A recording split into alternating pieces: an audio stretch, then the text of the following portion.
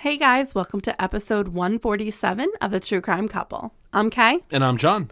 So we want to wish you all a happy Valentine's Day. We are actually recording on Valentine's Day. Yes, happy Valentine's Day, guys. You know, it's actually really cool because this is like our Valentine's Day date and you guys are our third wheel. Our like massively huge third wheel. Exactly. And we appreciate and love you. Yes. We're glad you're with us.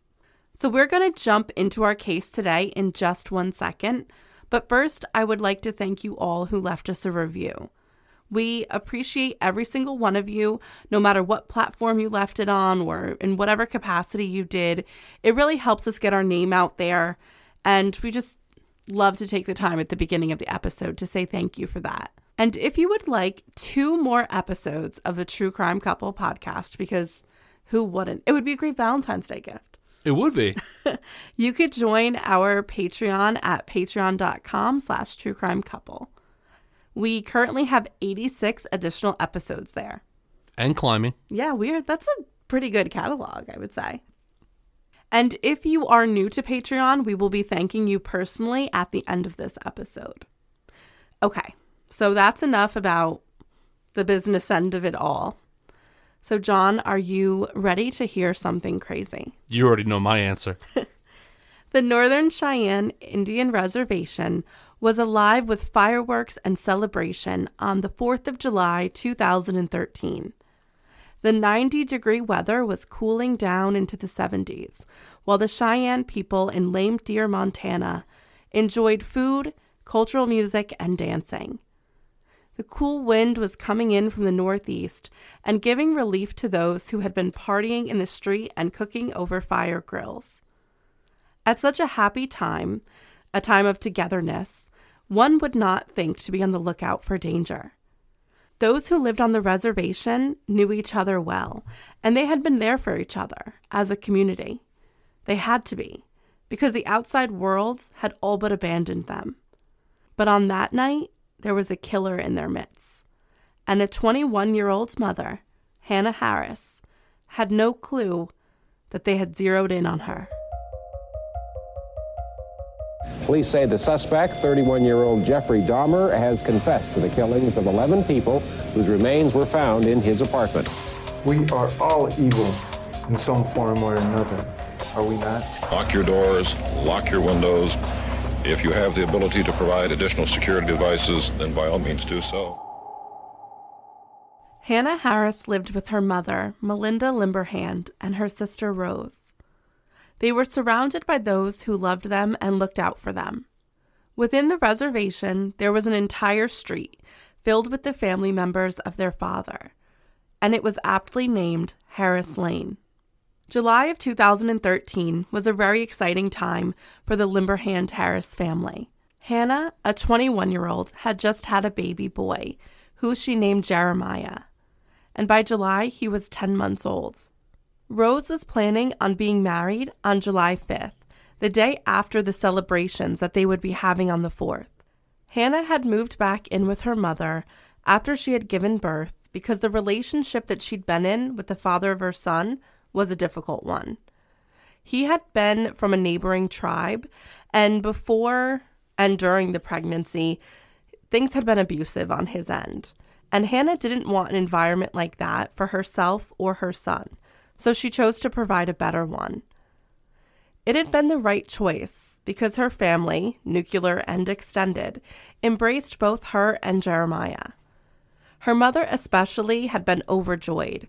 She had daughters, and she really loved the fact that she was now going to have a grandson, so there was a boy to take care of. It was just an exciting new adventure for her. And Hanna especially loved being back at home, spending time not just with her mother and sister, but also her grandmother and all of her family on Harris Lane.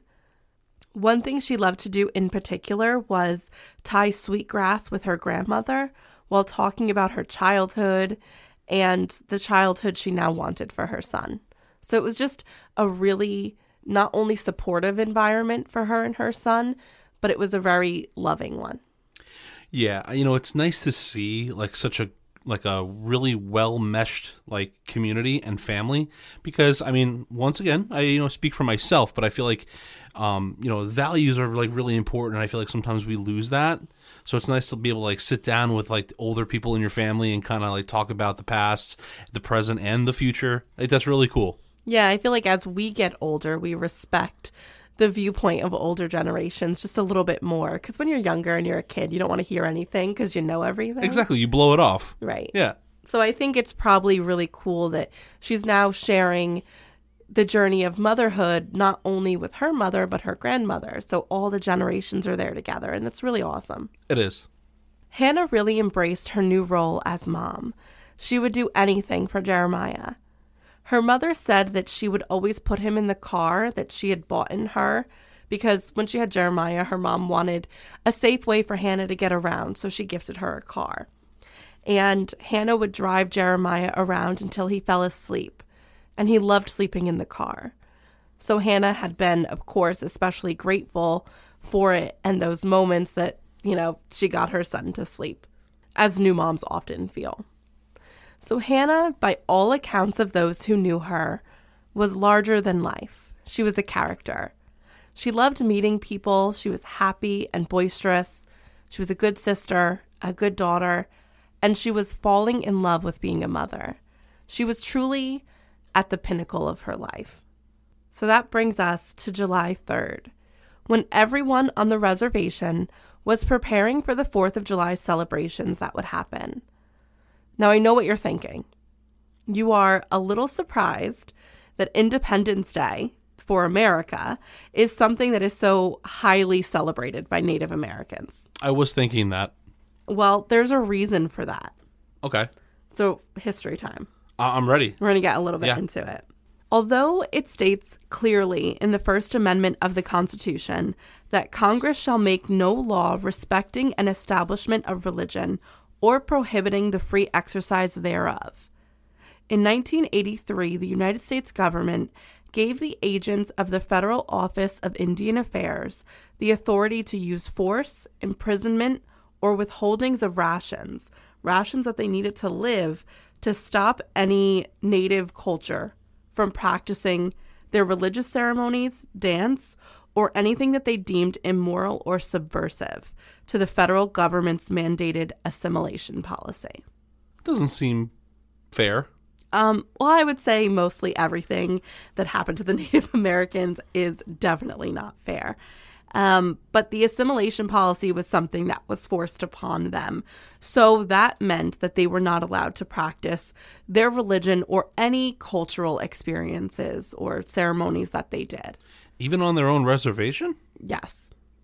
See, this is why history is so important, because this is something that I would have never known. I know. I thought that would not extend to the reservations. Well, during the policies of forced assimilation, it did extend to the reservations. That's crazy. Mm-hmm. So the main practices that were deemed immoral in the eyes of the federal government were particular dances, the sun dance, which involved the community getting together for prayer and healing. So, I mean, it's sad, the things that they got rid of or didn't allow. And that's not to say that more things were not allowed or were prohibited or taken away, but these are just the specific things that the federal government actually wrote down that they spoke out against. So that's the sun dance, the scalp dance, and the war dance. But these religious and cultural ceremonies were part of the Native Americans' tribe's culture. And of course, every culture is going to vary from the various tribes that existed within North America. And the problem was this culture that the Native Americans had, it was dying because of the forced assimilation. So, in a desperate grab to keep their culture alive, the tribes did something that was very smart. They began to celebrate on all of the American national holidays. Oh, you mean like continue all of their ceremonies and their practices, but they just did so around American holidays. For example, the 4th of July. Got it. Okay. So see, now this all makes sense. Yes.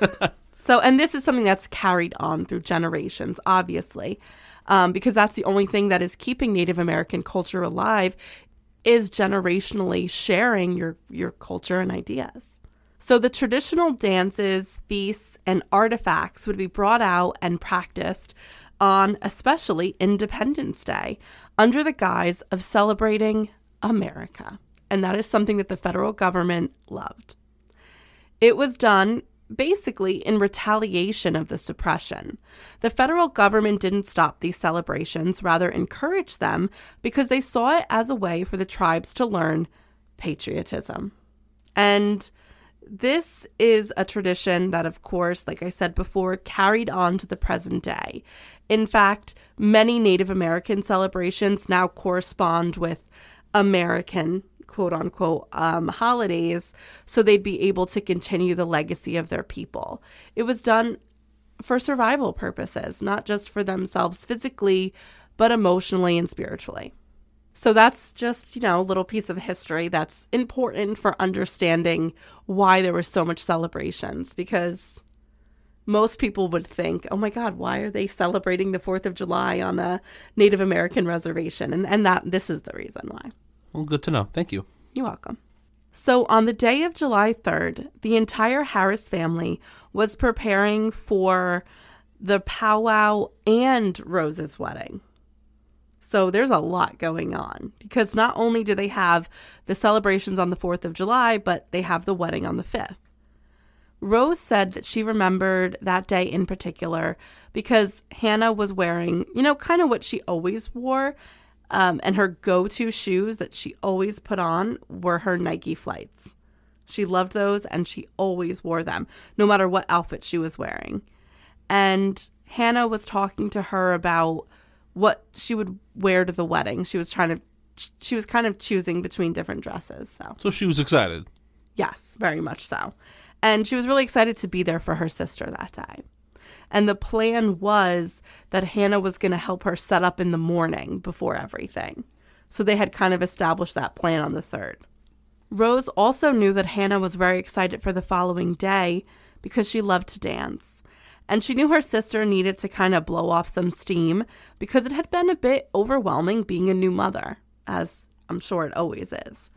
And it was just a really exciting time for the family. Nice moments, big events, everything seemed perfect. So on the afternoon of July 4th, excitement was in the air about the party.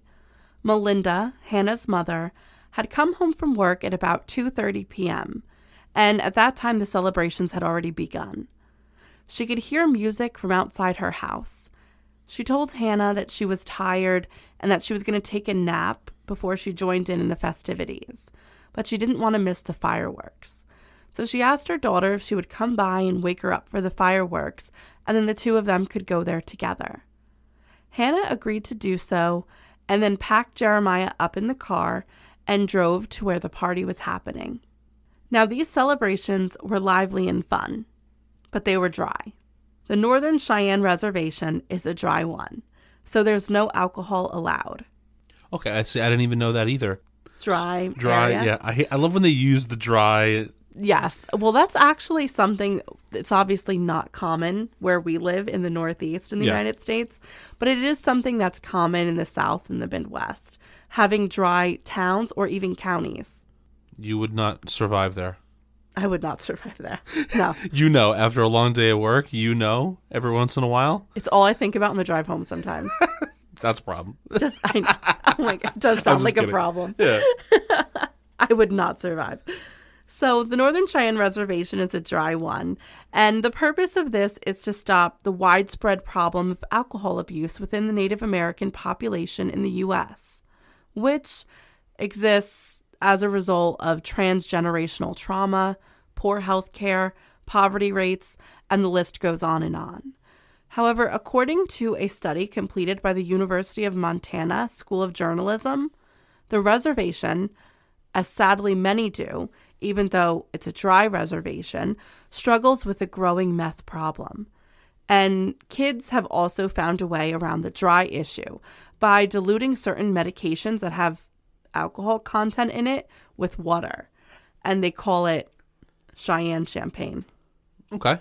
I feel like teenagers will always kind of find a way around something like that. And that's how they do it. But a larger problem is the problem with drugs.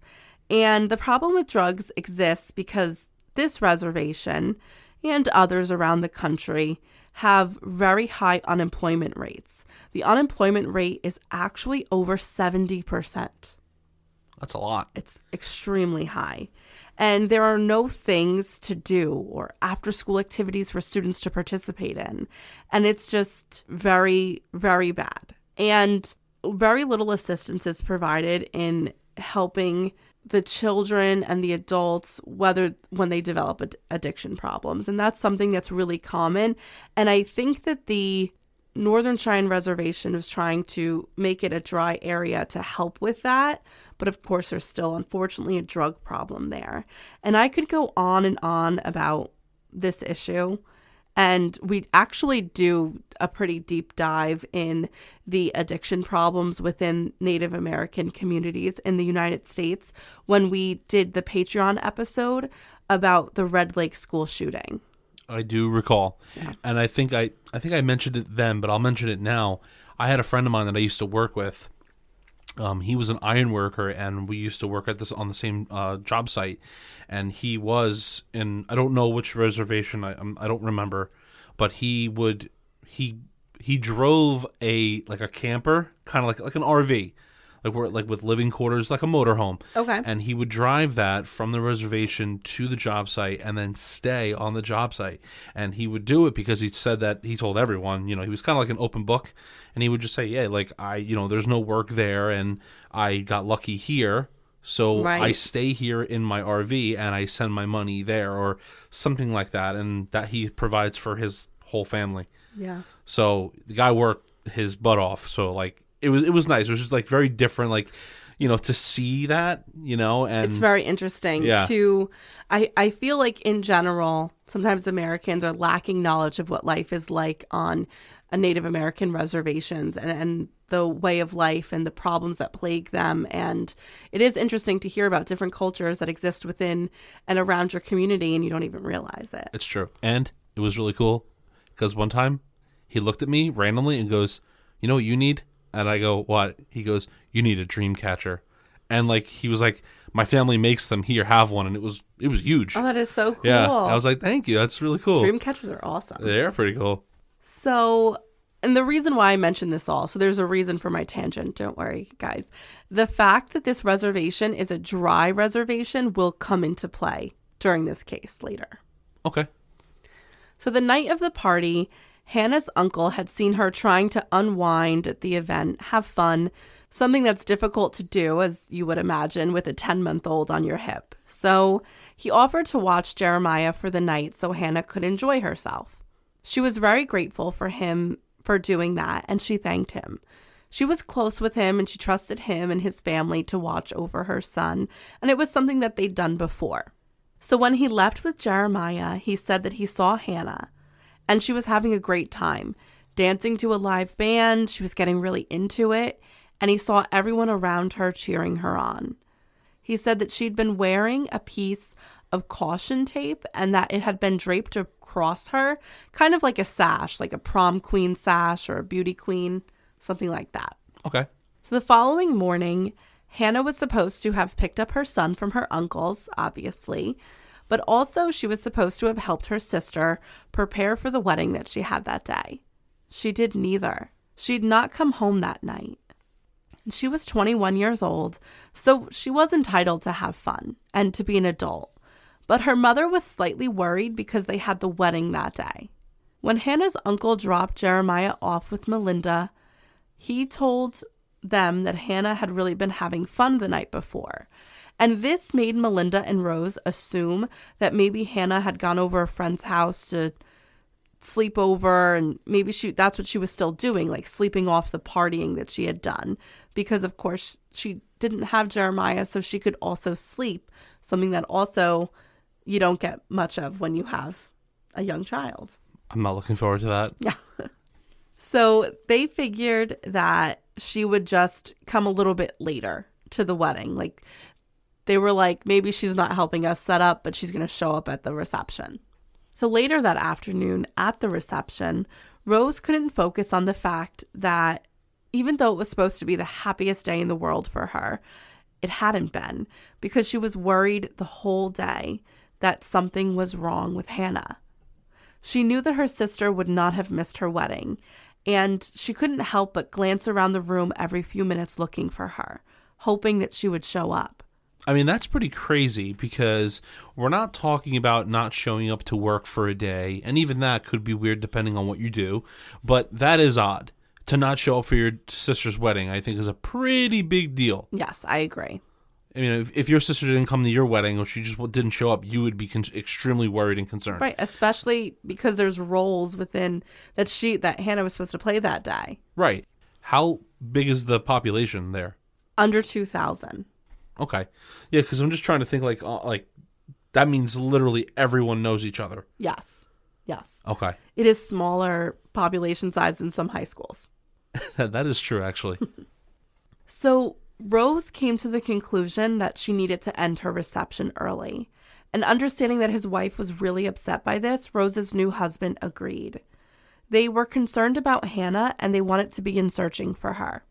Rose made an announcement thanking everyone for coming, but she really needed to go and look for her sister. Hanna's immediate and extended family were the ones who began to search for her first. They drove all over the reservation looking for her. They mainly had their eyes peeled for her car. And finally they found it, close to a creek in the community. It was parked in a desolate area just off of a road. And as her family approached, especially her mother and sister, they were terrified. Up until that point, I think they thought that there was a chance that maybe she was just off with a friend, or maybe she had met a guy.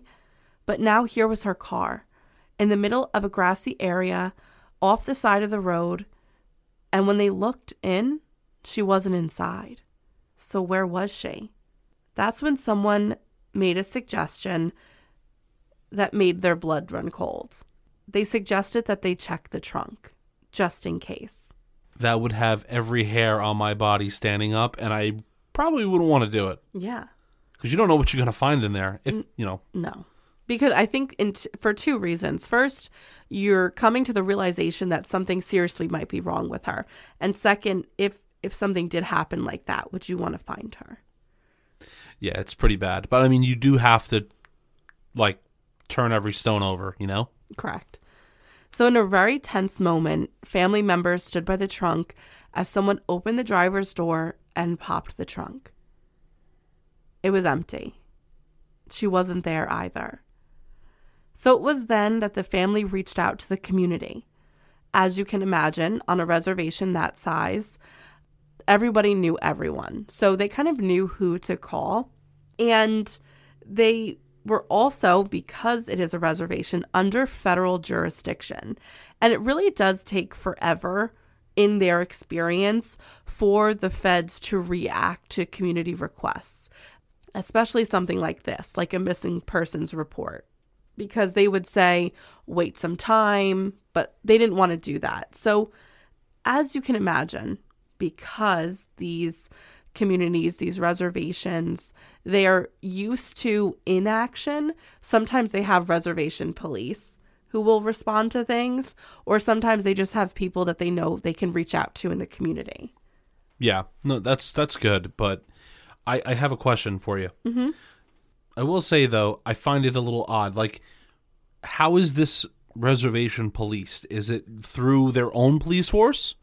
Or is it the Bureau of Indian Affairs? Okay. Now, do they work Wait, go ahead. Sorry. Do they work in conjunction with a reservation police? Yeah, or like a local police department? This reservation, it's just the Bureau of Indian Affairs. So that's the only federal government that kind of polices it in conjunction with the FBI when they need to, but there is no reservation police.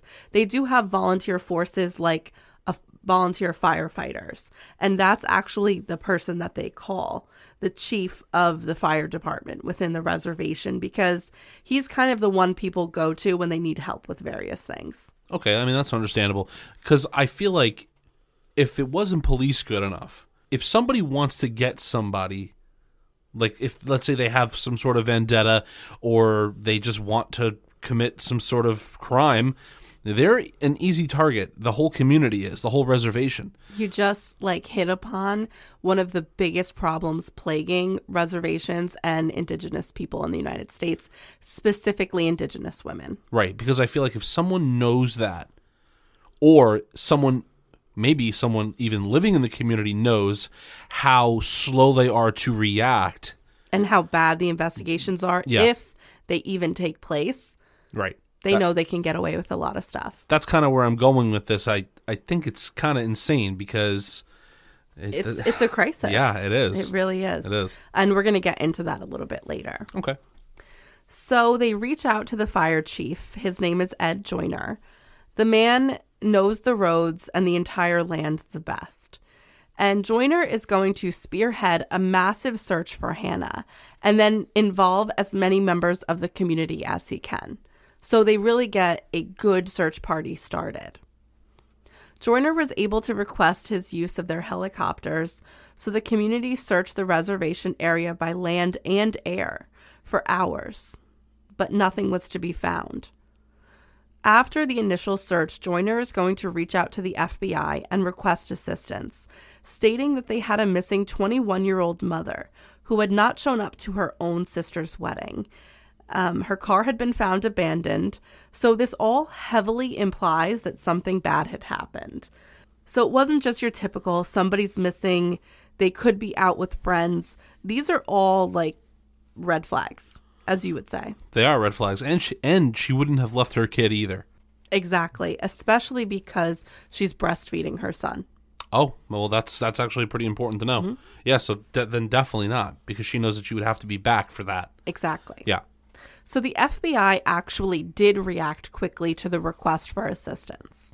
Under the FBI, the search parameters widened, and the search teams were given additional manpower and resources. During this search that continued into the following day, the sash of caution tape that Hanna had been seen wearing by her uncle the last time she was seen was found caught in a barbed wire fence that lined a property that had not been too far away from where Hanna's car had been found abandoned. Okay. Well, I mean, that's kind of good to know. She might have gone there herself or maybe was kind of pulled in that direction. Right. So Hanna's friends, who had been questioned, confirmed that had been the sash that one of them ripped from the firework display. They knew that it was the sash that Hanna was wearing because her friend specifically tied it a certain way with a special knot, and she knew that was the knot that she had tied. The search was then focused around the area where the sash was found, and it was that area that the FBI and the community searchers were confident that they might find some answers because, finally they had something. Across the road from where the sash had been found, tangled into barbed wire, sat an abandoned trailer park.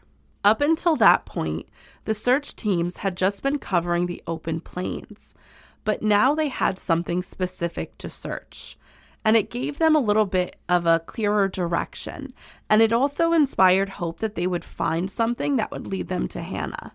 So now they're going to search the abandoned trailer park. It's interesting that you have just an abandoned trailer park just there. It's very common in these areas. Okay. I will say, though, that having a structure or an area like that, though, I feel could breed, I guess, for lack of a better term, the undesirables or where drug activity might take place. Right. I'm thinking that because I don't know why, but when you said that it was a dry reservation, I feel like that could also kind of what happened in this country where alcohol was banned here and it created kind of like a crime syndicate kind of thing. And I'm thinking here, is that what's maybe going on?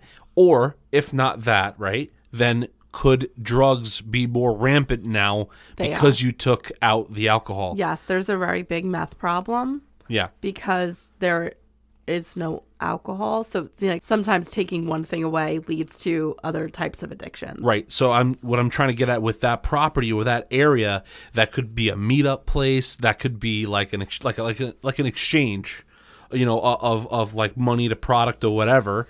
Right. It would be So- the perfect place for cover or a location for addicts to be. Right, exactly. So at this point, also the Bureau of Indian Affairs is involved, or the BIA. So the search team is going to spread out and take both sides of the highway. One side of the highway is the trailer park. And the trailer park had trailers and cars in various states of neglect. It was eerily like a ghost town. People searched in and out of the trailers where the residents seemed to have just up and left one day, abandoning all hope. They searched in every cabinet, beneath every bed. They moved around furniture that had layers of dust and grime on it. And after hours of searching, someone yelled that they had found something. A man had just searched a trailer, and it was when he was leaving, he saw the edge of something beneath the trailer. And it didn't look like something that had been there for a long time because it looked clean, unlike everything else around it. So he bent down to get a better look, to see what it was. It was a shoe with a bright Nike symbol prominently displayed. Rose confirmed that it was the same Nike flights that her sister always wore, in the same size, her signature shoe. But why was there only one? And why was it in the trailer park? That is odd, but it could be that she's maybe fighting with an assailant or True. Lost a shoe in a fight. Exactly. Being dragged and the shoe came off. I mean, she loved those shoes. Right. You know? She was wearing them that night. Yeah. So at this point, it is apparent that there has been foul play. Her car, the sash, and now her shoe. In order to help assist with the connection to the local community, the FBI investigators specifically asked for the involvement of Special Agent John Grinzel. And they asked him to join the team because he really had a good sense of the community and he could give them some insights and connections into the community because he himself was Cheyenne. Oh, see, that's good. Yes. Because it's good to have a bridging of the agencies. Yeah, exactly. Sorry, I couldn't talk there for a second. I don't know. Okay. Grinzel is going to talk to Ed Joyner. He knew that Joyner had a good understanding of the community. He learned that Joyner actually knew the area of the trailer parks quite well because his wife's family had owned the land. He told him that sometimes drifters or drug addicts would stay in the trailers and they would routinely have to check them to make sure that they weren't there. Grinzel was convinced that something had taken place there. From the car to the sash to the shoe, it was almost like a trail of breadcrumbs leading them to the location of the crime scene, the abandoned trailer park. And he really wanted to know what happened at that trailer park. So he's going to call in crime scene units to see if any other useful information or evidence could be collected from within the trailer park, specifically the trailer which her shoe was found underneath. This crime scene, or potential crime scene, was a nightmare for the techs. It was messy and dirty, and collecting evidence or even getting prints would be painstakingly exhaustive. This crime scene, or potential crime scene, was a nightmare for the techs. It was messy and dirty, and collecting evidence or even getting prints would be a painstakingly exhaustive task. But they completed it. Unfortunately, it had been all for nothing, because not one piece of trace evidence was found. While all of this was happening, the Harris family was dealing with another crisis, Jeremiah. He had been a breastfed baby, and by that time the milk that Hanna had stored in the freezer was gone, and the 10-month-old was not keeping formula down, and eventually he just refused it. He had not eaten, and he was rapidly losing weight. And at a loss of what to do, Melinda reached out to the Facebook group of the reservation and asked for help. She said that her daughter was missing and now her grandson was starving. Did anyone have breast milk to spare? Other breastfeeding mothers that lived in Lame Deer, because word about the need for breast milk spread like wildfire, and women, they answered it. They were delivering milk to Melinda's house, and they were offering Melinda to bring Jeremiah over to their house if he wasn't taking the bottle. I mean, that's really nice. It's amazing that the community got together like that. And again, it's just another example of how I think the community is so used to relying upon itself for help, and that's why they're so eager to do so. So that leads us to the 5th day of the search. Desperate to find Hanna, Rose, Melinda, and other family members gathered at Hannah's grandmother's house. There they were going to perform a ceremony that they believed would call back Hannah's spirit so she would return home and they could find her. That day, the team that Ed Joyner had been searching with were just about to call it quits. Their tireless efforts had yielded nothing, and it was beginning to get dark, and it had been raining, which made searching the plains especially difficult. The plan, as the sun set, was to call it and begin again in the morning. But as the search party was driving away down the gravel path, they had to move slowly. And they had been methodically searching using a grid method. But to get out of the area, they had to drive past a location where they had not yet searched. And as they were driving slowly, because it's a dirt road, with their windows open, some of the men caught a smell in the air. And these men knew the smell of animals. And they knew that what they had caught a smell of was nothing that was natural to the area. Joyner turned the headlights of his truck towards the direction that they believed the smell was coming from. And through the grass, in the glow of the headlights, a body could be seen. I don't know what you believe or, if you believe in anything at all, but just as the family was completing the ceremony for the return of Hannah's spirit, they received a knock at the door. And it was law enforcement informing them that Hannah's body had been found. I mean, that is pretty crazy. Yeah.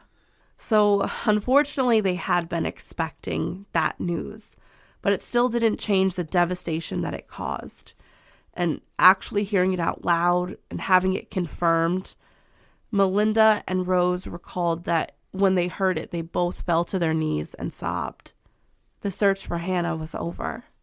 As soon as the body was found, the FBI and the BIA were summoned to the scene. Hannah's body had been found down a slight embankment on the side of a road, actually near a rodeo site. Because of the time of year and the fact that the temperatures had been consecutively in the 90s, her body was badly decomposed. She was laying face down with her arms stretched out in front of her.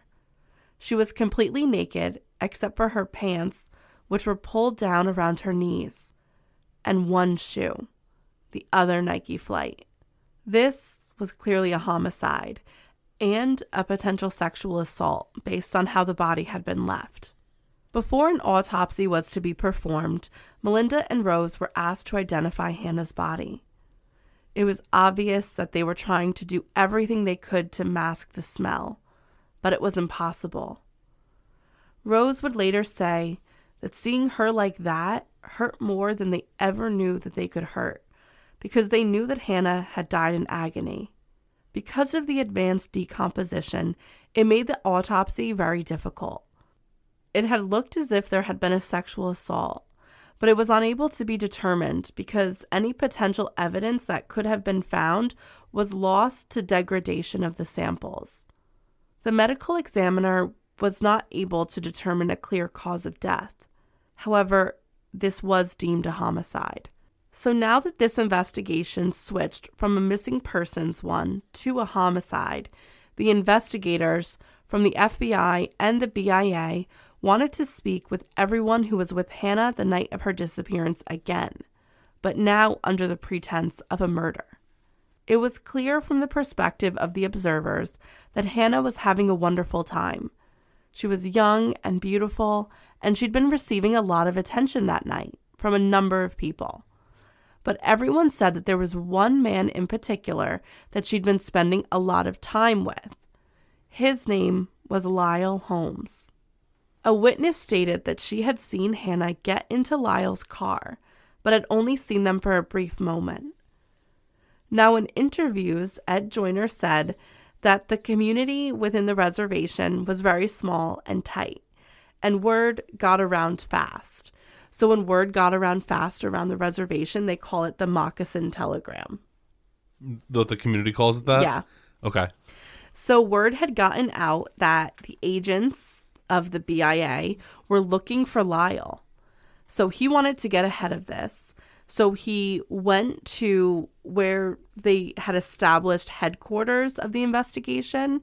They were only there temporarily, and there's not a lot of resources, and there's not a police force there. So they actually had kind of like a series of large tents set up, and that's where they were doing the investigation out of. So Lyle admitted that for a brief time, Hanna had gotten into his car that night, but then she had left it. The BIA was later able to confirm this with other witnesses at the scene. He said after a while, the two parted. She didn't go anywhere with him that night. And at that point, the BIA and the FBI had been waiting for surveillance tapes because they wanted to be able to track Hanna's actions. And it was clear that Lyle was telling the truth because Lyle was not the last person that Hanna was seen with that night. Okay, that's interesting. I was just going to say, but he's the last person. But nope. Okay. Based on the video footage that they had been able to obtain, Hanna, as most members of the community did, continued the night at Jimstown Bar. So Jimstown Bar was a really big place for everybody to go. And that's where they finished the night because that's where they were able to, hang out and drink after they had had a great time. This bar, which was always busy and frequented by those on the reservation because it was located just yards away from the border. Okay, that's funny. That's a smart business model. It is. So it was clear that Hanna had wanted to have fun that night. She finally had time to go out because she knew Jeremiah was with her uncle. And this was really the first time she'd gone out since her son was born because although she had a lot of help from her family, she's still a single mother. And she's young. She's only 21. So now the investigators had footage from the bar that night. And from several angles, they would be able to track her movements and see what she did. But this is something that was going to be kind of difficult because it was a really busy night at the bar. So they really had to make sure they were looking for Hanna within all the footage. So it took some time, but they were able to identify Hanna. She could be seen moving around the bar, but mainly she had been talking to and drinking with a man and a woman. The three of them left the bar at the same time, but they all walked away from the view of the camera, and law enforcement was not able to see which direction they went in after they left the bar. After showing the tape to other people who had been at the bar that night as well, the two people that Hanna had been drinking with were identified as Gina Rowland and Garrett Wada. Okay. You know what I was just thinking about? What? Okay. I don't know why. I can't even explain my thought process on this one. I'm going to try. But for some reason, I keep thinking about, that one case, I think we covered it or we talked about it. I'm actually drawing a blank. This is a long time ago, but it was when the guy and his wife or girlfriend, they kidnapped the woman and then put her in a box. And she was like underneath the bed, which is horrifying. Okay. What if this bar is right on the border, you said? So I'm thinking, what if somebody in that bar has done this before and uses the bar as a way of getting people from the reservation to the other side of the border? Like in the past. Like maybe they, like, you know what I'm trying to say? Like that's like kind of like their... Like that's their stomping them out ground. Of the reservation. Maybe, or I don't know. It just, for some reason, I'm thinking like... Well, there's not like a clear, like, it's not like a border. You know what I mean? Like it's just like... I'm picturing like a legit border. No, there's... Okay. I'm sorry. I'm uninformed, but I'm trying to piece it together it's okay. here. It's not like a country's like border. It would just be like the end of the reservation land. Like when a town ends. Yes. And it's like... Welcome to Riverdale. You know what, though? With everything that I just said, it would have to be somebody that knew the area very well, though. Yes, but I think that you might have a point, too, because this location, because it is a dry reservation, everyone would have to leave here to go drink. Obviously, people are more vulnerable when they drink. So it would be, if someone was, and we'll get into the stats soon, but kidnapping Indigenous women, this would be the place to go to do so. And obviously to get away with it, because it seems to be easier than the other general population. Okay. So I think you're onto something. I just wanted to like let you know that it wasn't like a border. Like there's no like okay. walls. Yeah. Okay. God bless. I don't know. No, it's good that you're. I'm becoming informed. There's no this such is good. thing as a stupid question. That's what I tell my students. Well, they do find them sometimes. But. Sometimes, yeah. I've done it. So, just as quickly as news spread about law enforcement wanting to talk to Lyle Holmes, it spread just as fast that Hanna had been seen on surveillance footage with Gina and Garrett. Shortly after the news had gotten out, Hanna's mother was at the grocery store when she ran into Gina Rowland. Oh, okay. So now Melinda is face to face with Gina Rowland. And because she needed to know answers, Melinda grabbed Gina by the arm and said, "You were the last one to be seen with my daughter. Like, you have to go talk to the police." So she drives her to the headquarters that had been set up. Once Gina gets there, she does talk to the BIA agents and the FBI agents. And she said that they all had spent time together at the celebration within the reservation and then also at Jim's. They'd all been drinking throughout their time at the bar. And in the early morning hours, she said that they decided to leave and they got into Hanna's car. Hanna was supposed to be giving them a ride back to the abandoned trailer park because that's where they had been squatting at the time. Okay. I don't like this. I am putting red flags all over it. As many little places as I can. There's a lot of red flags. They're flying. They're flying. Guys. I'm literally throwing them like darts. Yeah, that's very odd because now this is somebody that is someone that was the last to see them. Yes. They've had interactions already between the two of them, and now they were supposed to get into the car with her. Yeah, and this is also an older couple, so I do find it to be a little bit of an odd match. My mind is like spinning out of control just thinking about this. Why am I getting the feeling that this couple's responsible for it? Well, hold on. There's something interesting that Gina Rowland says to the agents. Okay. So, Hanna was supposed to be giving them a ride to the abandoned trailer park. And she wasn't sure how exactly it happened, but kind of all of a sudden, there was just another man in the car with them. So someone else got in. So it was the couple and then some random guy. Hanna was driving. Okay. Gina was in the front seat. Garrett was in the back. And then another man got into the back seat. Nobody knew who he was? was? Well, it seemed like Hanna knew who the person was because she didn't object to it. And they were kind of like in the dark about it. As you can imagine, because everyone was drinking, things were kind of a little fuzzy and like, oh, whatever. But yes, another man gets in the car. The only thing is that where the car is, does it make sense that they all got in and then were dropped off at the trailer park? It was at Jim's. They were all at Jim's. So right. This man had been at the bar, but then was getting a ride with them too. Back into the reservation. Right, but where we found the car, is that close to where they would have walked to the abandoned trailer park? It's a very far walk from where the car was found to where the trailer park is. Okay, because I'm trying to think like, okay, well, did they take it to where they needed to and then they drove it back and then walked back? No, the car was definitely abandoned somewhere. Okay. So this man was apparently getting a ride too. And when asked to describe the man, Gina said that he was very large, he was wearing a fedora, and that the one thing that she remembered was that he smelled very badly. He had a bad smell to him. Gina said that they all got back to the trailer park at around 1:30 a.m. After that, Hanna dropped them off, said goodbye.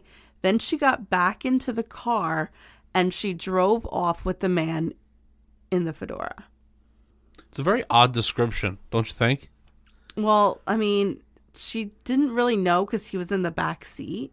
I think that Garrett Wada would have a better description of him because as she's in the front, you wouldn't really turn around, especially she said the man made her feel uncomfortable, and that he was really big. So it's really kind of all she could see in the darkness. I just think it's a little bizarre when you have a reservation of 17, whatever, under 2,000 people. And you don't know who someone know who is. it is. Yeah. I just think that a fedora description of a big man, well, that could be anybody. The fedora, that is a weird... it's very descriptive for no reason. It could be someone from a reservation that was close by, or someone who's visiting family, especially because it is a time of celebration. That's often when family come to visit. Or it could be a way of distracting investigators into not putting the focus on them. Oh, interesting. Because I'm just thinking it's a weird description. Okay, he smells bad. Okay, well, everyone's drinking and carrying on, so I'm sure. Dancing all night, so people do smell bad. I don't know. It's just a weird description.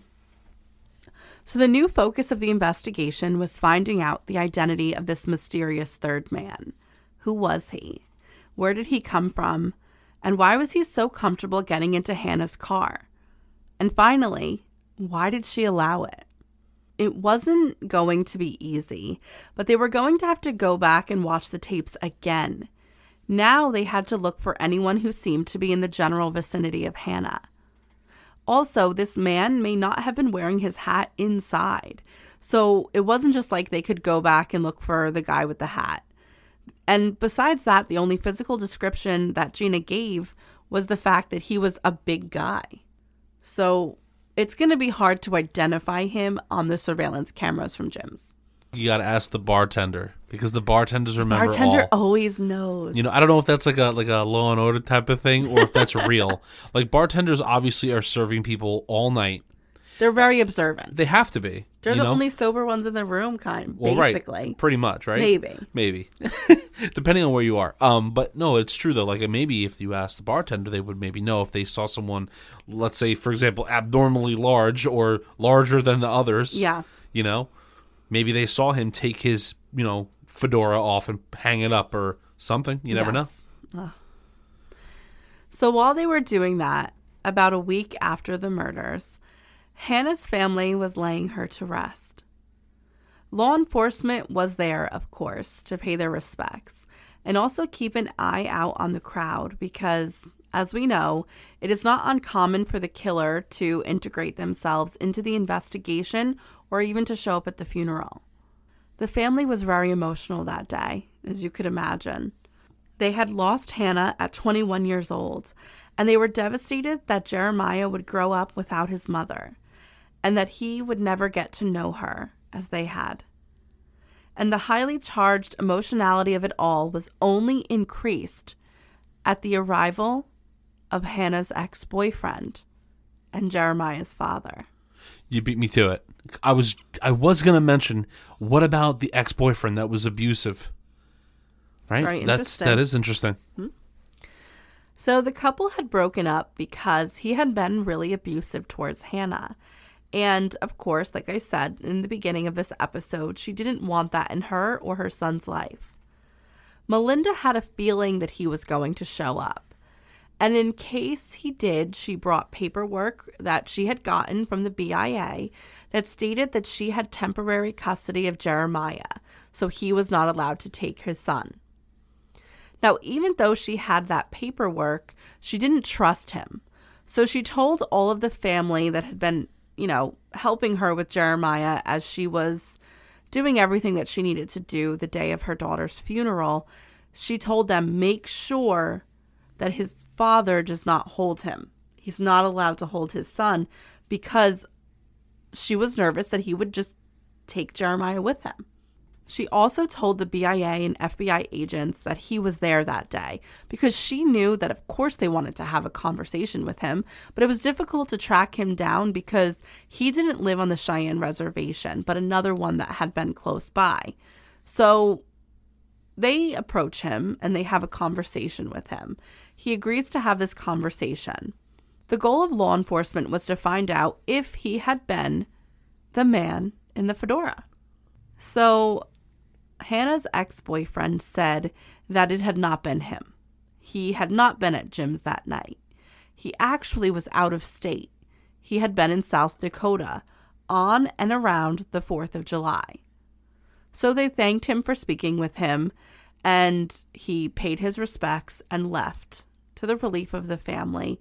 He didn't want to cause problems. It seemed like he really did just want to pay the respects to the mother of his child.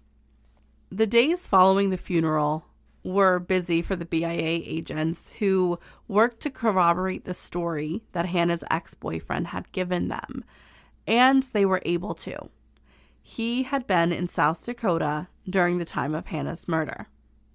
So after the funeral and determining whether the father of Jeremiah's alibi was solid, law enforcement really did not have anywhere to go. They had not been able to determine if there had been a man there that night at Jim's that matched the description that Gina Rowland had given. What would help them would be if they could find a suspect and then use the video to see if he had been there that night. I mean, that makes sense. So the weeks passed by, and in that time, some things had happened. This often happens with cases, unfortunately. A local man was saying that he had been involved with the murders. He'd gotten drunk, and he was saying that he had something to do with it. So obviously, word got around, and people that he had told this story to when he was drunk called law enforcement. And when he was questioned about it, he quickly admitted that he had been lying. And he also had a solid alibi. So he was just trying to sound, I don't know what he was trying to sound like. But this often happens where people try to take credit for missing persons or murders because it makes them sound tough. I don't know. I find that the most ridiculous thing ever. Number one, you're impeding an investigation. No, you could be leading it into another direction and wasting resources. That's one. Two, I find that weird. What kind of character of person is going to say, you know what? I might have drank a little too much last night and killed somebody. Like, what? Or what kind of characters are you hanging out with that would impress them? Well, that too. You know, you're right. Like, what? That makes no sense. Get new friends. I think you need to, It's just weird when people do that, but I think it's weird to insert happens. yourself. When you insert yourself like that, it's kind of like there's really no reason. Plus, you're putting a lot of heat on yourself as well. Yeah, why would you want to possibly go to jail? I don't want to go to jail. Do you want to go to jail, Kay? Never. Me neither. I even returned the carts at the grocery store. That's what I'm saying. Remember the one time you answered the door for the cop that was inquiring about the ring footage? Yes. And you were like, oh my God, a cop. Hello. Hi, how are you? I thought about every bad thing I've ever done in my life. Yeah, you were literally thinking about the time you used to steal candy. John, no, wait. Stop saying that. Okay, I'm sorry. But I was in middle school. They're going to want context now, You're going to have to tell the story. One day I will. Actually, I think we did it on Patreon. I think we did tell the story. Well, then they're going to have to go there. So now to speak to a larger picture here. Hanna's family, because the investigation seemed to be going completely nowhere, was beginning to get frustrated. So we spoke in another one of our Patreon episodes about the epidemic facing Indigenous women, and that was in our episode about Savannah Greywind from North Dakota. But we've never discussed it here on our regular feed. So there are just some statistics that I wanted to share with you from the organization Murdered and Missing Indigenous Women. Indigenous women and girls are murdered at a rate that is 10 times higher than all other ethnicities. Murder is the third leading cause of death for Indigenous women. More than 4 out of 5 Indigenous women have experienced violence. So that's 84.3% of Indigenous women experiencing violence. More than half of Indigenous women, 56%, will experience sexual violence. More than half of Indigenous women have been physically abused by their intimate partners. And about 48% have been stalked in their lifetime. Indigenous women are 1.7 times more likely than an Anglo-American woman to experience violence, and 2 times more likely to be raped, and 3 times more likely to be murdered. Yeah, I think it speaks to the environment over there and what I mean by that is just police force, maybe the lack of presence. Right, the lack of, security maybe there, and then also just the knowledge maybe of other people that, they know the area, they know how to get around under the radar. I don't know. It's really sad though, and it speaks to the problems that they're facing there. Yeah, I was watching a documentary, I'll name it in the show notes, once about missing and murdered Indigenous women. And within the documentary, they said, we'd love to give you an investigation discovery show, a documentary where there's going to be an ebb and flow of an investigation and make it a whodunit. But we can't, because the missing persons cases and the murders of these women aren't even investigated. So we can't even explain something to you. Yeah, it's just really sad. And it's just sad because this is a community and a culture that has been failed in this country repeatedly and continues to be. And that's why there's so many transgenerational problems within them, because they're dealing with the trauma and this crisis right now. That's really what it is. It's a crisis. So I'm going to include the full report completed by the organization. And when or if you read it, you'll understand that this really is a pressing issue that needs to be discussed further within this country. And in addition to Indigenous women being more susceptible to violence and murder, there are often problems with communication because of jurisdiction. For example, according to the Native Woman Wilderness, as of 2016, the National Crime Information Center has reported 5,712 cases of missing American Indian and Alaskan Native women and girls. However, the Department of Justice Missing Persons Database only reported 116 of those crimes. It's definitely not on par with where it should be. No, that's insane. Yeah, absolutely. You're missing 5,600 crimes. Yep. So they cite that lack of communication combined with jurisdictional issues between state, local, federal, and tribal law enforcement make it nearly impossible to begin the investigative process. That's definitely something that our government needs to work on. But further to that point, I want to talk about Montana specifically, because it obviously is prevalent to this case. According to the documentary, and this is the documentary where they set, like I mentioned it before, murder in Bighorn, Montana, obviously.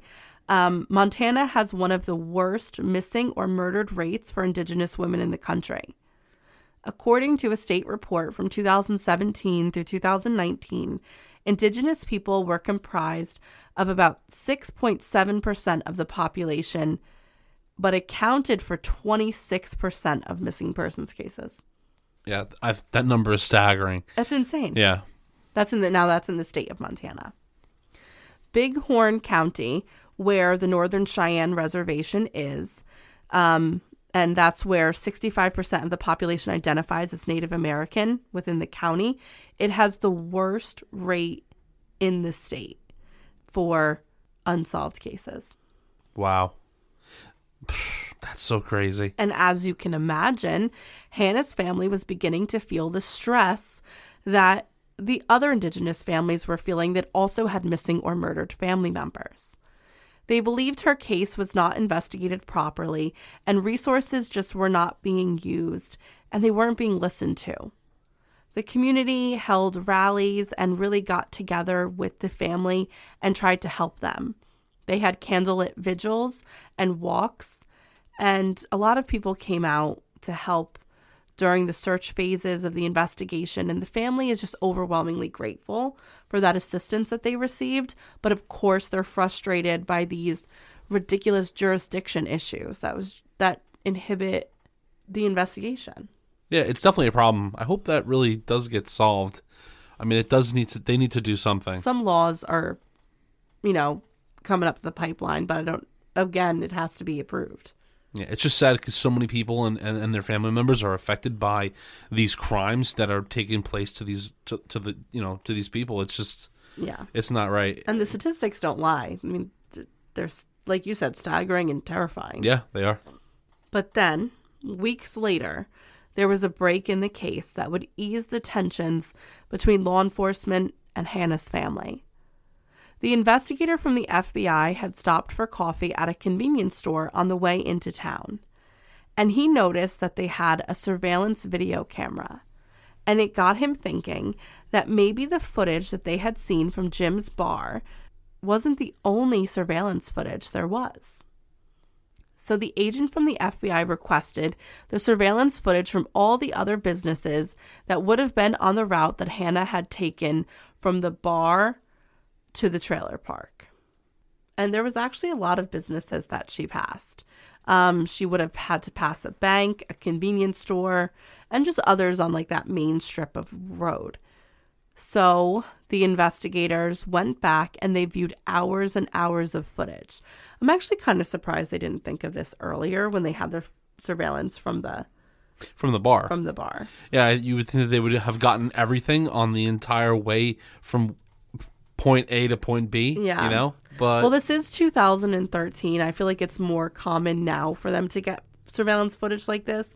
So it really hadn't been used to solve a lot of crimes yet. I mean, we are talking about 10 years ago. Doesn't seem like a long time ago, but I guess it is. Yeah, I mean, think technology. Every year it gets crazier. That's true. So they were finally able to get something from this surveillance footage. Hanna had stopped at the Cheyenne Depot gas station, and the video showed her pulling up at around 1:30 a.m. She pulled up to pump number 8, and then she got out of the car with Gina Rowland and went into the store. The two came out with a few items and then got back into the vehicle. As she drove off, lights illuminated the car, and you were able to see the silhouettes of those inside. Well, remember Gina had said there had been a big man with a fedora in the back seat with Garrett, her common-law husband? Well, there wasn't. I thought so. There was only one man in the back seat of that car. Interesting. Also, I'd like to add that I don't care how drunk you are. I don't even care how many drugs you've taken. You don't remember going to a store and walking out with possible food items and getting back in a car? I'm sorry. And not seeing the man in the fedora. Come on. It could be dark. You know what? You could even be blind and still realize that also, you could hear somebody in the car that you don't know. No. She knew he was there. No, I know, but I'm just trying to say, it's so ridiculous. You got out of the car. I think what also is weird is that she kept saying that she felt uncomfortable with this man. Well, if some random guy got into a car with us, I wouldn't leave you alone with him. That's also true. I'd have to protect you. You protect me? Nah, well, you do protect me, and I protect you. You're right. So before they went and talked to the couple again, law enforcement wanted to find out more information about them and just what happened in the days after Hanna had gone missing. They questioned people that were close to Garrett and Gina.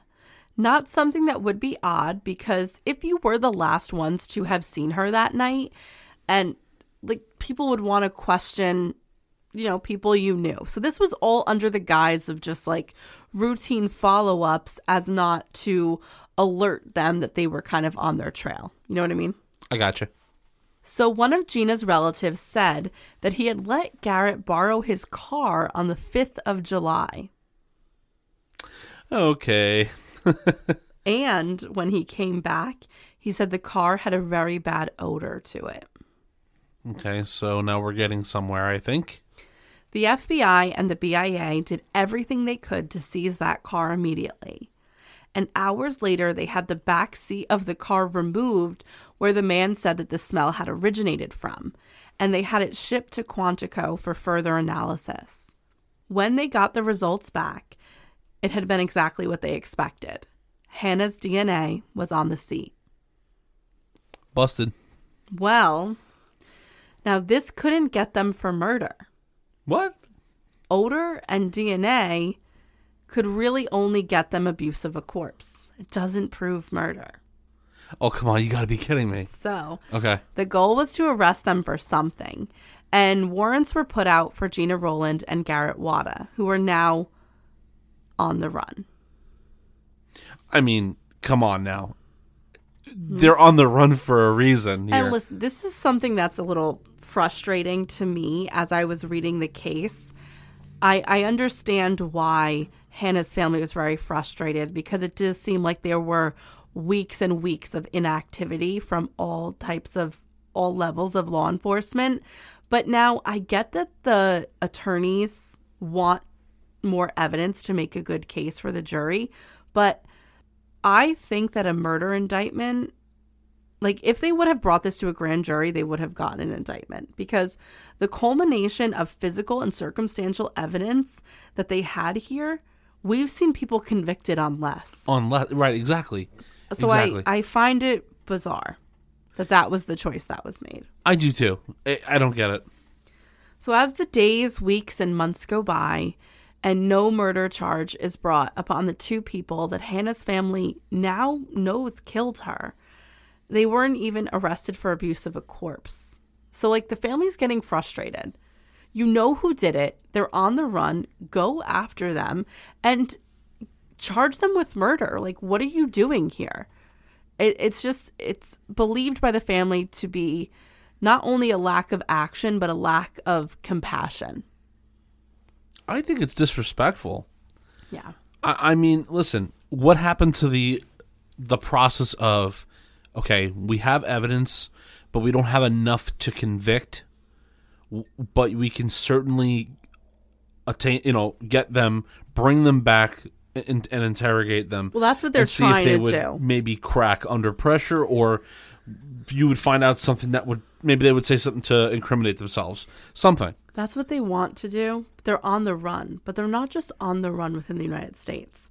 They're most likely on other reservations, which becomes a jurisdictional problem. That's pretty interesting. Mm-hmm. So what the family does is they keep the pressure up throughout the months of nothing, of inaction. They have signs everywhere. They organize marches to help keep this case alive and ensure that these two monsters don't get away with the murder of Hanna Harris. Now, authorities didn't know the general location of where they were hiding. They believed they were staying with family members at separate reservations. Gina, they knew, was in South Dakota, and they believed that Garrett had gone to Wyoming. The BIA and FBI agents had informed the law enforcement there to basically keep an eye out, and if anything happens, or if they leave the reservation and they're pulled over, or somebody sees them because there's a bolo issued for them, to arrest them because there was a warrant out for the abuse of a corpse on them. Now, although it did take months, finally, the FBI agent working Hannah's case received a call from a BIA agent in South Dakota. He said that a woman, now this woman is Gina Rowland's sister-in-law, had come up to him and just told him that she had information for him about a murder that had happened in Montana. The woman claimed that she had been drinking with Gina Rowland one night and that she had gotten very drunk and began to talk. She said that she had left Hanna Harris for dead, face down on the Northern Cheyenne Reservation. Gina then proceeded to tell her the whole story. She said that on that night, when they were in the trailer in the abandoned trailer park, Hanna had passed out in the bedroom, and Gina and Garrett were sleeping in the living room. Gina said she woke up in the middle of the night and heard a commotion. She saw Garrett was not next to her, so she went to the bedroom and saw that Garrett was on top of Hanna. He was raping her, and the girl was fighting for her life to get him off of her. Now, this is Gina's account. She said she went to help, and in the process of her trying to help, Hanna, who was fighting for her life, hit her. And apparently this enraged Gina so much that she then started beating Hanna too. And she did so until the point of unconsciousness. Oh, this is going to be just one of those, I could already feel that I'm going to be very irate. Yeah. In reality, we can come to other conclusions, right? Because we have brains. We know that Hanna had somewhere that she could sleep that night, right? She lives with her mom. She has a beautiful home. But she was probably too tired, or maybe even realized once she got to the trailer park, like, maybe I've had a little too much to drink. Maybe I shouldn't be driving home. So she decided to crash at the trailer. She must have felt comfortable enough with the couple to stay the night with them, right? I mean, she had, by eyewitness accounts, spent time with Gina and Garrett, both at the celebration, at the reservation, and at Jim's bar. And they were sleeping in separate rooms. When Gina Rowland saw what her common-law husband was doing in the middle of the night, I don't think she got enraged because Hanna swiped at her while she was fighting off her rapist. I think she was upset that Garrett was doing that. And she took out her rage on Hanna. I agree with you, but I'm also going to put another part of it. I'm going to say what I really think happened from the start of the bar. I think that it wasn't that she was too tired or possibly drank too much, but I wouldn't take this off the table if she was drugged through her drink. By the couple? By the couple. Or by Garrett? Someone, one of them, both of them. I don't know. Would they have her drive, though? Maybe drugged once they got there? I'm just saying that let's also keep that as a possibility. You're saying they had bad intentions the whole time. Correct. Because I think that if her account is actually what took place there, I don't think that that's the first time that he's tried to do that to somebody else. And most likely it started from the bar to the trailer park. And she's one of those crazy women that think, oh, it's her fault. She enticed him to do that. And we've seen that before. So I think that that's a possibility. Listen, she's 21 years old. I understand she could be a little impressionable, whatever. There's so many factors. Sure. There's so many factors, but I think she's still a mother, and I think that her motherly instinct would have been, regardless of how tired I was or how drunk I am or whatever the case may be, I'm going to make it back to my child because I need to do that. I need to be there. I have a wedding tomorrow. I have my kid to look after that I left with my family. It doesn't make sense. So I do not think she was in control of her actions, and I would think it's due to being drugged or something. Right, or too heavily served on purpose. Correct. Served with right, exactly. It could have been they were trying to get her to stay there. Or even just him maybe. I don't know. I'm not sure. That part I don't know. I don't know exactly what kind of involvement she had, except for her own account here. But I think that was the goal there at the bar. I have to agree with you with that one. So from that point on, I don't know what the couple was thinking or what their plan had been. But after Garrett had raped Hanna and Gina beat her into unconsciousness, they knew, though, one thing, that she wasn't dead. They knew that she was still breathing. They proceeded to wrap her in a sheet and drag her out of the trailer. And this is when she lost her shoe beneath the trailer. Like you said, she was dragged. Yeah. They laid her face down. The following morning, Gina said in her drunken rant to her sister-in-law that they had come out of the trailer and they realized that Hanna had died. The way that they had her face down obstructed all of her airways. That's pretty sad. And that makes sense as to why the medical examiner had trouble determining cause of death. Well, there's lots of things that we cannot figure out due to decomposition. Right. Like we have no idea. That would make sense. There would be no hemorrhaging because she wasn't choked or purposely asphyxiated. It happened while she was passed out and her airways were obstructed, so you're not going to see damage to cells or anything. Right. And that's why it was difficult to determine cause of death.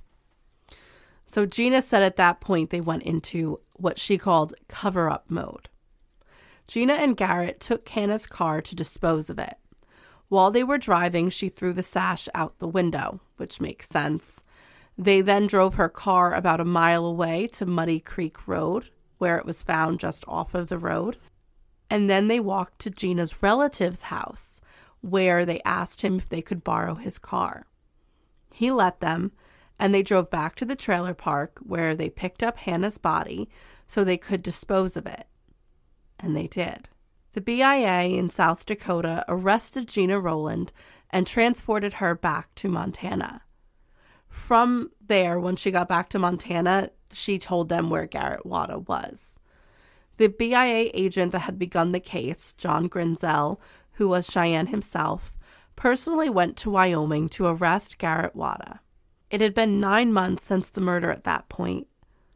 Hanna's family, although still frustrated with law enforcement, their investigation, their attitudes, they were relieved that Hanna's killers would be brought to justice. In April of 2014, Gina Rowland and Garrett Wada both pled guilty to their charges. Rowland received 22 years in prison. And, you know, one of the craziest things about this case is just after the murder. Remember, Melinda saw Gina Rowland in the grocery store. Yeah. And she took her and said, please tell them what happened with my daughter. Melinda recalls the event and said she was just so desperate for answers and she thought that Gina could help. And she was so desperate to get her there because she thought Gina would be the answer. And the whole time Gina didn't act remorseful, upset. At the time, Melinda had Jeremiah with her. So Jeremiah's in the backseat of the car and Gina Rowland's turning around and is like, oh, is this Hannah's baby? He's so cute. You just murdered her daughter and this baby's mother. I do find that pretty Wild. bizarre. Yeah. That it's just sad that not only does Melinda have to have all of these images in her head about this traumatic event, but that's just one more, you know? It's also the disconnect to emotion there is very bizarre to me. Very which much is so. why I think this isn't the first time. I'm telling you. Yeah. That this has happened. This is bizarre. Yeah. So Garrett Wada received just 10 years I'm sorry. What? because he was only considered an accomplice. The sexual assault couldn't be definitively proven because of the degradation of the sample, and Gina Rowland admitted she had been the one to beat her into unconsciousness. Okay, so she, in an odd way, took more responsibility for Than what he took did. place than... Yeah. It would have been more time if the sexual assault could have been proven. Right. The murdered and missing Indigenous women crisis is something that the country needs to be paying attention to. Hanna's case is a tragedy. She was a beautiful young woman and a wonderful mother. Her legacy will live on because of the efforts of her family, her mother, father, and sisters. In April of 2019, Hanna's Act, also known as House Bill 21, was passed by the Senate. Hanna's Act would create a special position in the State Department of Justice that would investigate all missing persons cases in the state. And $100,000 will be allotted to this position every year. The sponsoring lawmaker stated that this person who has those skills and relationships to be able to cut through all of the bureaucratic red tape and make sure we do everything we can to find those people who are missing and murdered. So basically, they're allowed to act as a go-between through all the jurisdictions because they work for the Department of Justice as a whole. Right, because the DOJ holds a lot of power there, so Correct. that's good. Okay. Hanna's Act is an important step in moving towards ending the crisis of missing and murdered Indigenous women. And if you would like further information on the crisis, I have links posted in the show notes. Recently, May 5th, Hanna's birthday, has been declared National Day of Awareness for Missing and Murdered Native Women and Girls. And I just want to end the episode with this piece of information. As of today, there are still 24 active missing or murdered cases of Native Americans on the Northern Cheyenne Indian Reservation. So we can only hope that those families are also able to see justice in their lifetimes. Well, hopefully the Hanna's Act, will help with that. Yeah. It's just crazy to me that this takes place all the time. And I just feel like not enough was done for so long, And like I said about the other documentary that I watched, I mean, the only way in which they were fortunate was that an investigation was had. Right. But my in a thing lot is, of cases, there's no investigations to even discuss. Though I want to point out, though, that they should be allowed to be afforded the same kind of investigation process as everywhere else. Yeah. I think that that's really important to understand that. Like, yes, there were searches. That happened fairly quickly. But once again, that wasn't law enforcement in any way. That was the community doing that. Right. So it's nice that something's being done about it, but look how many people have either gone missing or have been murdered. So many people before something like this would happen. Like, and some sort of change can be done there. But I did know also, something about the car was bizarre. I knew that they had to have moved that car. Yeah. I know, random, just throwing it out there. I when I hit on it, I knew. When you said that, I was like, I knew it. But it's really sad. But at least some of these families, can can move forward, and we just hope that there's justice for the rest. Yep. Oh, I know it's a super heavy one. It is. But before we go, we just want to say thank you to our new Patreon subscribers. And we got really lucky this month because we got these 2 weeks, because we got a lot of new Patreon subscribers. So we just want to say thank you to Kerry Walsh, Charlotte, Megan Peace, Dana Blake, Tress Parita, Kelly Kiger, Courtney Look, Melanie Ridgway, Tony Shortland, Jenna Crowell, Annie Garcia, Mackenzie Rednor, Chris Delgadillo, Tara, Marissa Rossetti, Jess Powell, Erin Stevenson, Ashley, Marcia Groves, Brianna N., Elise Leardom Gadsden, Leah Fuchs, Allison, another Leah, Lily Burke, Sarah Clinton, Nancy Romeweber, Molly Alt, Karen Schnook, Brandy Garza, Nicole Alford, Elizabeth Becker, Ashley Zurkowski, Casey Jablonski, Fatherless Sheep 9, Soraya Story, Cindy Y, Tatter, Tony Smith, Brittany Felicello, Linda Bond, Joy Serlis, Jessica Garbe, Lisa Heineman, Amber Hopkins, Erin, Casey Stanley, Michelle Fernandez, Ariana Oglesby, Isla Heck upped her pledge, and so did Allie Rodriguez Goodman, Rebecca Zinmeyer, and finally Marnie. Thank you guys so much for joining Patreon. We hope you're enjoying the extra episodes. And until next time, don't park next to vans. Bye, guys.